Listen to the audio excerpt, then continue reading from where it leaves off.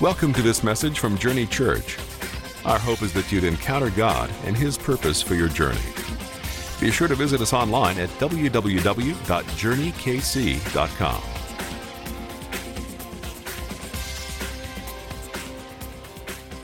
We are in the book of Ephesians, and today we're in chapter 5. And so before we get into that, let's just pray here real quick. Let's pray. Father God, thank you for your word. Thank you, God, that we have an anchor, we have a guide, we have a path to walk. Lord, I know that the Bible says that your word is a lamp to our feet and a light to our path. And God, we know that this is not only just a collection of letters and histories and genealogies and things like that. This is a living word, and you speak to us through it. And I know that your word goes out and it doesn't come back void. And so we know that it causes change and it has an effect. And so, Lord, right now we choose to open our heart and our ears and our mind up to your word to let it do its work in our life here today. In Jesus' name, amen. Okay, so Ephesians, we're talking about how we want our true identity to be unearthed, to be revealed, to be brought out into the light. And I think that that's one of the most important things that we can talk about. I think that's one of the most important things that you can get a hold of, is understanding who you are, understanding who God has made you to be, understanding what you are. Because you know this is true. The world will tell you something that contradicts what the Bible says about who you are. And you have to make an intentional effort to not believe that deception and those lies. You have to make an intentional effort to grab a hold of what God says about who you are. And so we've been learning about that, chapters 1 through 4. I hope that that has found some root in your heart, in your thinking, in your mind. I know that last week's message was a milestone for a lot of people. I know that's the truth. And so today, what we're going to do, at least in part of chapter 5, we're not taking the whole chapter today. Paul takes a real practical look at what it looks like to have your identity changed, to have your perspective shifted, and to walk in a life that imitates God. And so now, the first word in chapter 5 is therefore. And you know the word therefore is taking anything that comes after that word and it connects it to what was said just prior, right? So when I see a chapter that starts off with therefore, I want to know what was just said prior. So let's back up. Ephesians 4:32 says, "Be kind to one another, tender-hearted, forgiving one another as God in Christ forgave you." And so we have this idea that these things can be done if we do them in the way that God has demonstrated it. God forgave us, and He did it in the most dramatic, dynamic way possible by using Jesus to forgive us. And so it says we should do that as God forgave us. Okay, so then we get into chapter 5. Verse 1 says, "Therefore be imitators of God as beloved children." Now, I want to camp here just for a second, just for a minute, because I don't want to look at something as intense as this idea of imitating God and just rush past it like it's nothing. Because really think about that. How can we imitate God? How can broken, fallen, screwed up, messed up humanity imitate an all-holy, all-knowing, all-powerful, all-loving, ever-living God? How's it possible? How do we have enough ability to be able to imitate God? Have you ever thought about that? I'm the type of person that when I read the Bible and I see something like that, I stop because it challenges me.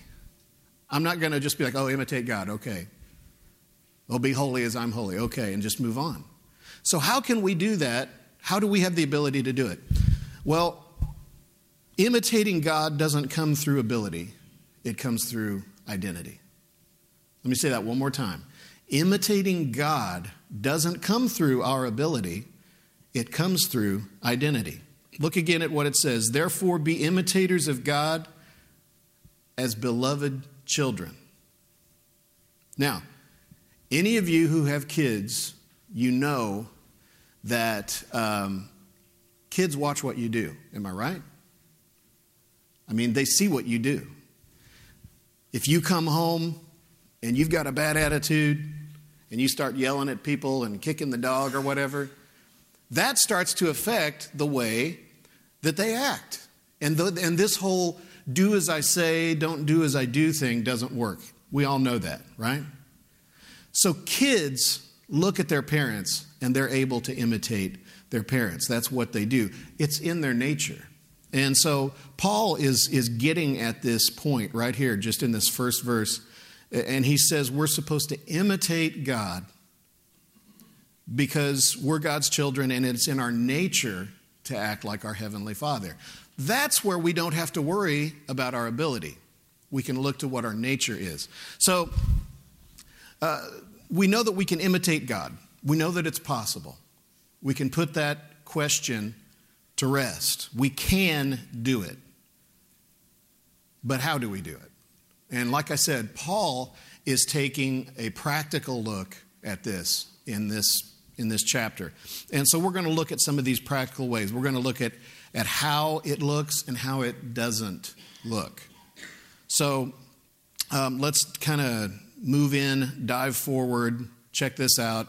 Verse 2 says, and walk in love as Christ loved us and gave himself up for us, a fragrant offering and sacrifice to God. So 6 times in Ephesians, Paul uses the word walk. 6 times. It's actually used, I think, 96 times in the whole New Testament. This word walk. What's it mean? We saw it, if you remember back, walk in good works was Ephesians 2:10. Walk worthy of the calling you received, Ephesians 4:1. And then also in chapter 4:17, walk no longer as the Gentiles walk. And then we just now saw walk in love. And then 2 more times in chapter 5, Paul uses this verb, walk. And that verb, if anybody's interested, is the Greek word peripateo. And all it means is it conveys the idea of living one's life in a particular way. So what Paul is saying is live your life in a way of love, in the way that God loved you. And so the type of love that God used and the type of love that you're supposed to imitate is a sacrificial love. Sacrificial love. So that means someone else's needs, someone else's wants, someone else's even desires are elevated above your own. And your needs and your wants and even your freedoms at times might need to be laid down for the good of someone else. That's sacrificial love, right? I mean, isn't that how God loved us? Sacrificial love. I'm not going after what I want at the expense of someone else. I'm laying down what I want, what I maybe even need, maybe what I even deserve for the benefit or the good of someone else. And if you don't understand or see what sacrificial love looks like, then you may not understand love.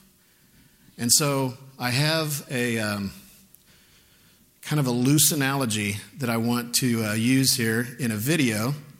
So let's go ahead and roll this video. Okay, so last week I was sitting in the service listening to Pastor Sean speak, making all these great points, just like the rest of you guys were. And seemingly from out of the blue, I had this idea for an illustration for today. And so here I am, I'm in front of the fireplace, and I've got these dogs here with me.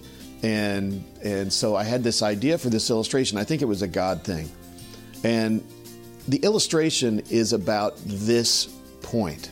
We're talking about imitating God by walking in love. And not just walking in love, but walking in love like Jesus did, which is sacrificial love. Now, sacrificial love means that your wants, your needs, even your freedoms might need to be laid down for the good of another person.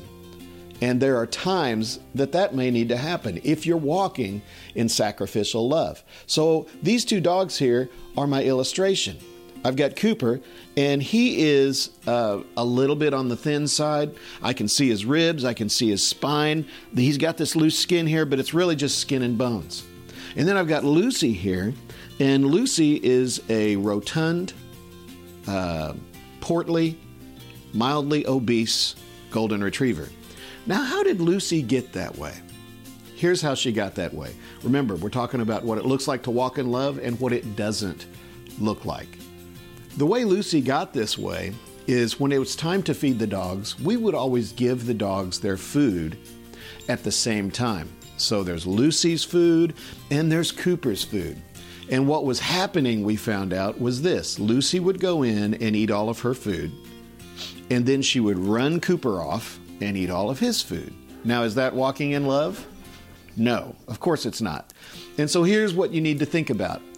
If you're going to walk in love, don't be a Lucy. Put other people's needs in front of your own.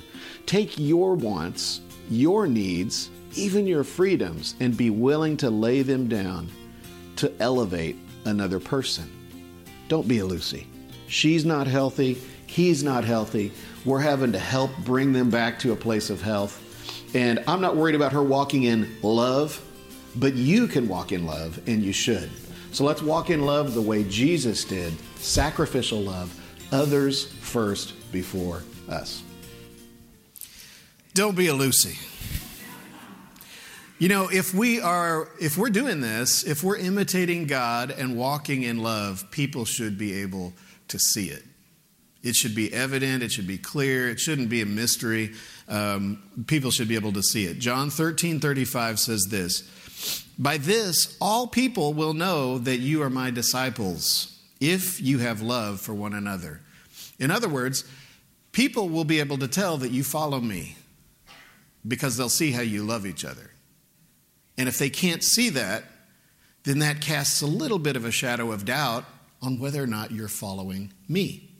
Matthew chapter 7, verse 18 says, "A healthy tree cannot bear bad fruit, nor can a diseased tree bear good fruit. Every tree that does not bear good fruit is cut down, thrown into the fire. Thus you will recognize them by their fruits." So, if we are imitating God, if we are walking in love, in sacrificial love, people will see it in how we walk and how we live. All right, moving forward on to verse 3. It says, "But sexual immorality and all impurity or covetousness must not be even named among you, as is proper among saints. Let there be no filthiness or foolish talk or crude joking, which are out of place. But instead, let there be thanksgiving. For you may be sure of this, that everyone who is sexually immoral or impure or who is covetous, that is, an idolater, has no inheritance in the kingdom of Christ and God."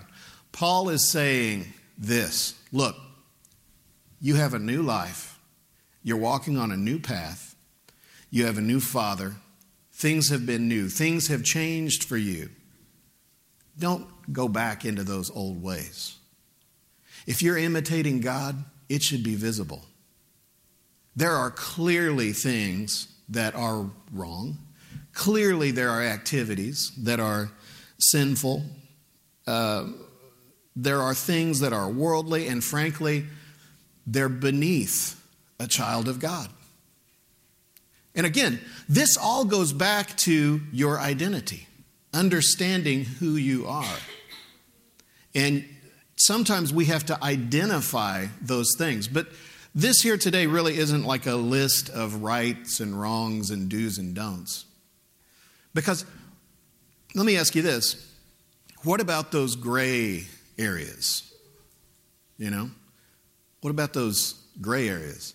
Now you may say, no, Aaron, there are no gray areas. It's right and wrong and sin and not sin. And well, I understand that. And we just saw a list of things that are clearly wrong, clearly sin. But there are things that to some people would be considered a freedom, and to other people would be a struggle. You can think of some things. I can think of some things. How about cards? Right? When I was a kid, we had a Christian school, and there were kids from all different types of churches that came to that school. And I remember one day where we had like a break time or free time or whatever, and some of us wanted to play cards. I'm not talking about high-stakes poker. I'm talking about like rummy or something like that. And it was offensive to some of these other kids because the church where they were or the family they came from had a problem with playing cards. I didn't understand it, but that's how it was. To us, it was a freedom. To them, not so much. And this can show up in your life in the type of music that you listen to, in the type of movies that you watch. And again, I'm not trying to give you some kind of list of this is good and this is bad. I'm talking about there are things that for some of you might be a freedom, and for some of you might be a struggle. And so how do we navigate those gray areas and still walk in love? Sacrificial love. Because you might be on either side of that fence. You might be in that area that's like, hey, I'm not cool with this. I'm not cool with this kind of music. I'm not cool with this kind of movie or playing cards, right? Or you might be on the freedom side of the fence where, hey, I know, I'm not worried about that. That doesn't bother me. That's not pulling me into the world or anything like that. So how do you walk in love? Either side of the fence. Well, some of this became a little more clear to me. It was a long time ago, many years ago. But I had a group of friends who had a kind of a division that came among them over the idea of consuming alcohol. Okay? Now, I'm not saying anything about it's okay or it's not okay. But in this group of friends, there was a dividing. And there was one group that was like, I'm okay with that. And there was another part of this same group that was like, I'm not okay with that. And so bickering and debating and arguing and fighting began to occur among these people. And I decided that I'm going to go to the Bible and I'm going to find, 2 or 3 scriptures and lay it all out and set everybody straight and end this argument once and for all. That was naive. Because as I started searching the Bible for a clear list of do's and don'ts and rights and wrongs, I did find statements and scriptures and clear directives from the Word of God about being drunk. I mean, that was clear. We're going to see one of those probably later today if we have time to get to it.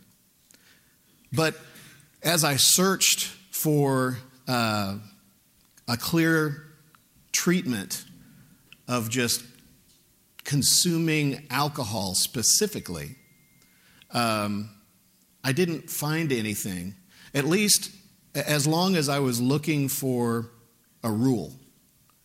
But when I started looking for a principle for walking in love, then something kind of emerged out of it. Now,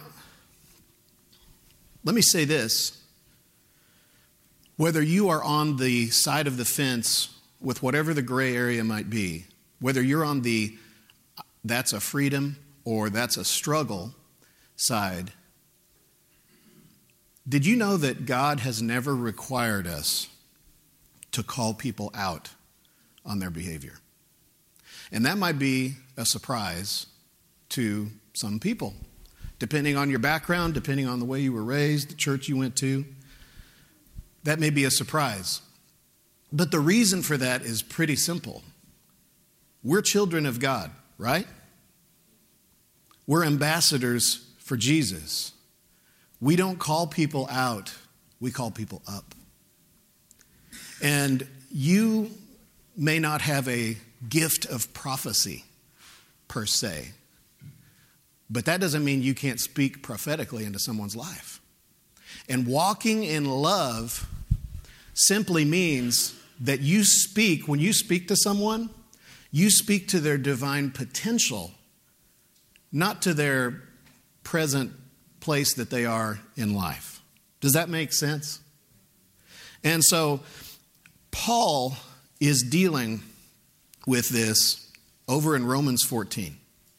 And I don't want to look at the whole chapter, but I want to take two sections of it and look at how Paul treated this whole issue. And this is where I went to find what I believe is the answer, the biblical answer to this whole situation. Just to give you a little bit of a background, what Paul is talking about here in Romans 14 is this idea where there were some believers who still had a problem with eating certain meats and drinking wine and things like that. And then there was another group of believers that felt that they were free to eat meat and they were free to drink wine. And it's interesting, Paul doesn't come in and put the hammer down and say, you're right, you're wrong. Paul deals with the whole thing in this principle of walking in love. So let's just look through this, and I think you'll see it too. So Romans 14, verse 1. As for the one who is weak in faith, welcome him, but not to quarrel over opinions. One person believes he may eat anything, while the weak person eats only vegetables. Sorry, vegans and vegetarians, I didn't make that up. It's in the Bible. Let not the one who eats despise the one who abstains, and let not the one who abstains pass judgment on the one who eats, for God has welcomed him. Who are you to pass judgment on the servant of another? It is before his own master that he stands or falls, and he will be upheld, for the Lord is able to make him stand. So now listen, there is a place for calling sin, sin. I'm not saying that that's not the case. There is a place for that. But the way that you do it, and the motivation behind why you do it, and the attitude you have when you do it, reveals your heart. And what Paul is saying is that there are times that that's just opinions, and that's not walking in love. Okay? Jump down to verse 13. He says, therefore let us not pass judgment on one another any longer, but rather decide never to put a stumbling block or hindrance in the way of a brother. I know and am persuaded in the Lord Jesus that nothing is unclean in itself, but it is unclean for anyone who thinks it unclean. For if your brother is grieved by what you eat, you are no longer walking in love. But by what you eat, do not destroy the one for whom Christ died. So do not let what you regard as good be spoken of as evil.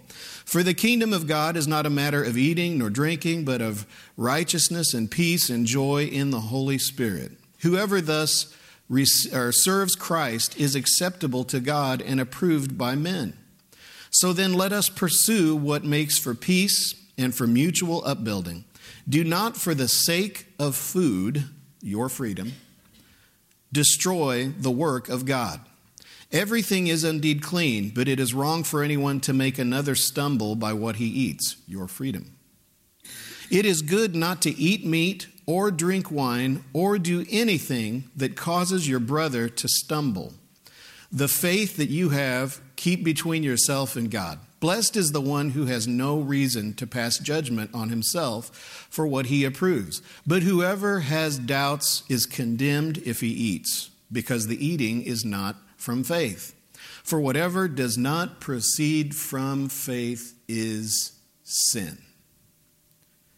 Now, you may need to examine how your freedom is affecting your brothers and sisters, your friends. You know, if we take just a second to unpack what Paul is saying there, he's basically saying, if you have a freedom that you enjoy, you cannot partake of that freedom if you know that it's causing someone else to stumble. And if you know that it's causing someone else to stumble, then you can't do it in faith. And whatever doesn't proceed from faith is sin. So, let me just answer it like this. Is it a sin to have a glass of wine? No. Is it a sin to have a glass of wine if you know it's causing someone to stumble? If you're out to dinner with someone and they are a struggling alcoholic or a recovering alcoholic that's walking a rough road, and you order a glass of wine and you know it causes them to stumble, yes, that is sin. That's what Paul is saying. And he says it in a very clear and a concise way. So is it a list of do's and don'ts? No, it's not. It's a principle of walking in sacrificial love. So we have to examine our freedoms. We have to examine how God is walking us along our path and see how that affects other people. So you sacrifice your freedom for the sake of a weaker brother or sister. That's walking in love. That's imitating God. Now, talk about walking in love is a way of imitating God. We can also talk about walking in light. Okay? Chapter 5 is full of practical applications for this idea of imitating God. We're not going to get through the whole thing, but I want to hit this one here for sure with our time here today. So let's move on to chapter 5, verse 6. So we're in verse 6. It says, "Let no one deceive you with empty words, for because of these things the wrath of God comes upon the sons of disobedience. Therefore, do not become partners with them. For at one time you were darkness, but now you are light in the world. Walk as children of light, for the fruit of light is found in all that is good and right and true." Did you notice? The first time I read this jumped out at me. Did you notice that he did not say, "For once you were in darkness, but now you are in light"? He said, "Once you were darkness, and now you are light." You know why that's important? Because it goes back to your identity.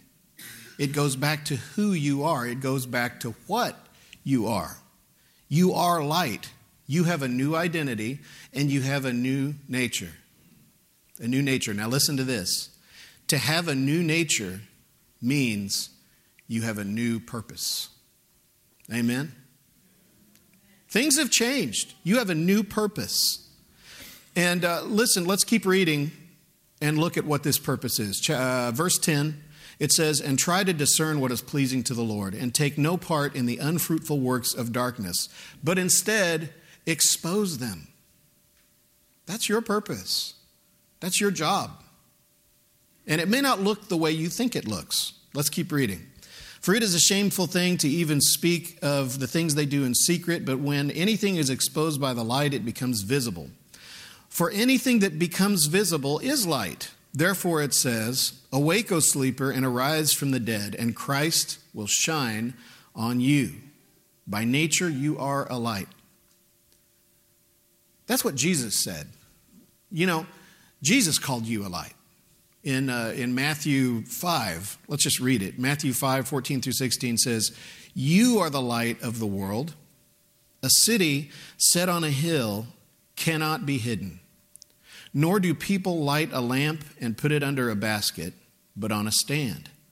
And it gives light to all in the house. In the same way, let your light shine before others, so that they may see your good works and give glory to your Father in heaven. Now, as faith people, as people of faith, I think that sometimes we get confused when we follow the path that God has laid out for us, and it takes us into a place of darkness. Because for whatever reason, we kind of have this idea that our path should always be good and positive and happy and fun. But how many of you guys know that there are times that if you are following God, if you're doing everything right, you're reading your Bible and you're praying and you're going to church and loving people and all that, the path that you follow still will take you into a place of darkness. And then we start praying to God and saying, God, get me out of this place of darkness as quick as possible. Deliver me, Lord. But it's only confusing if you forget who you are and you forget what you are. What did Jesus say? He said, people don't light a lamp and put it under a basket, but they put it on a stand, and it gives light to all in the house. So you are a light that was meant to shine in darkness. You don't put a light in an already lit place. You take it out into the darkness to dispel the darkness. Amen? So walk in light. So if you find yourself in a dark place of someone's depression or someone's hopelessness or someone's loneliness or sickness or poverty or even your own, don't run from the darkness. Shine your light and dispel the darkness. It's who you are. It's your purpose. It's your identity. You are made to be a light that obliterates the darkness. I started trying to look at myself that way as I went out into the world, the grocery store, wherever. And just imagining myself as this light that is moving around in a sometimes very dark world. And it changed the way I looked at my identity and my purpose. And you know what it did? It started opening my eyes up to possibilities and what you might call divine appointments. And I found myself in places where I could be praying for people or sharing the gospel with people rather than just having my blinders on and going about my business. So we are lights in a dark world. It's easier to see a light in a dark room than in a well-lit room, right? I mean, if we were to shut all the lights off in here and I lit a match, it would be much more visible than if we had all the lights on and I lit a match. It's easier to see good in bad.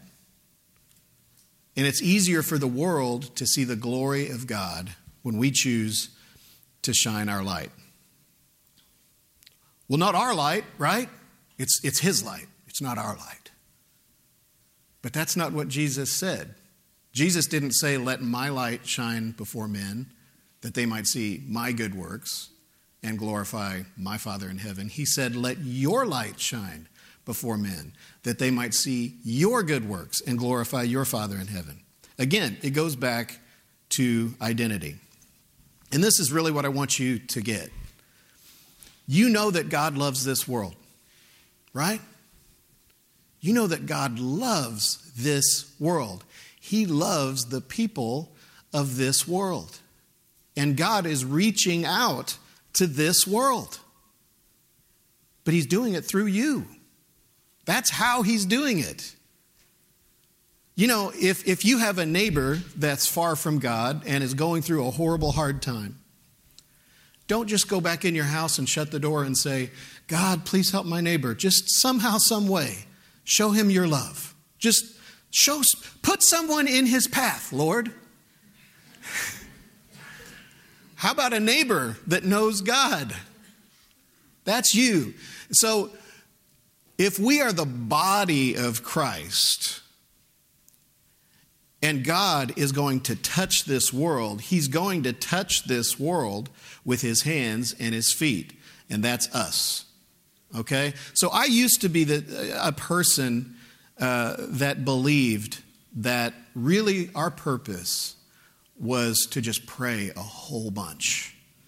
You know, Lord, send revival. Lord, raise up people. Lord, you know, and we do need to pray. And I'm not saying we don't, but I have learned that our purpose is much more than just to pray. We have to be who God created us to be. Amen? And so we've got to imitate God by walking in love. And I'm going to go ahead right now and have the band come back up. And we're going to come in for a landing here. We have to be who God has created to be by walking in love, sacrificial love. The world will see it when we do it. But we also have to imitate God by walking in light.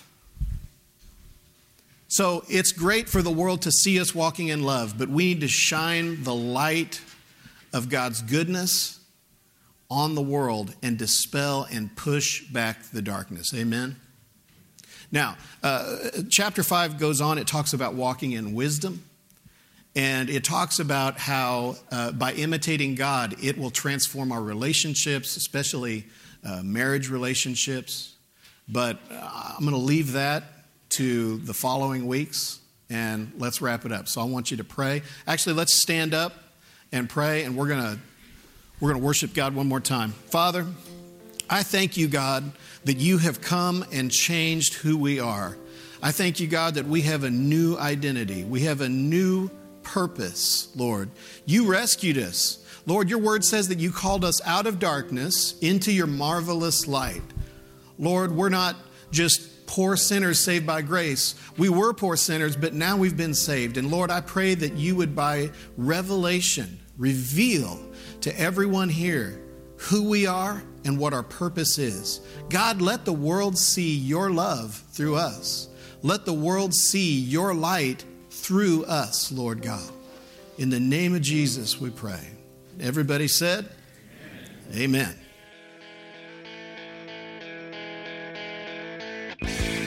We hope you enjoyed this week's message. For more information about Journey Church or to browse our media library, visit us online at journeykc.com.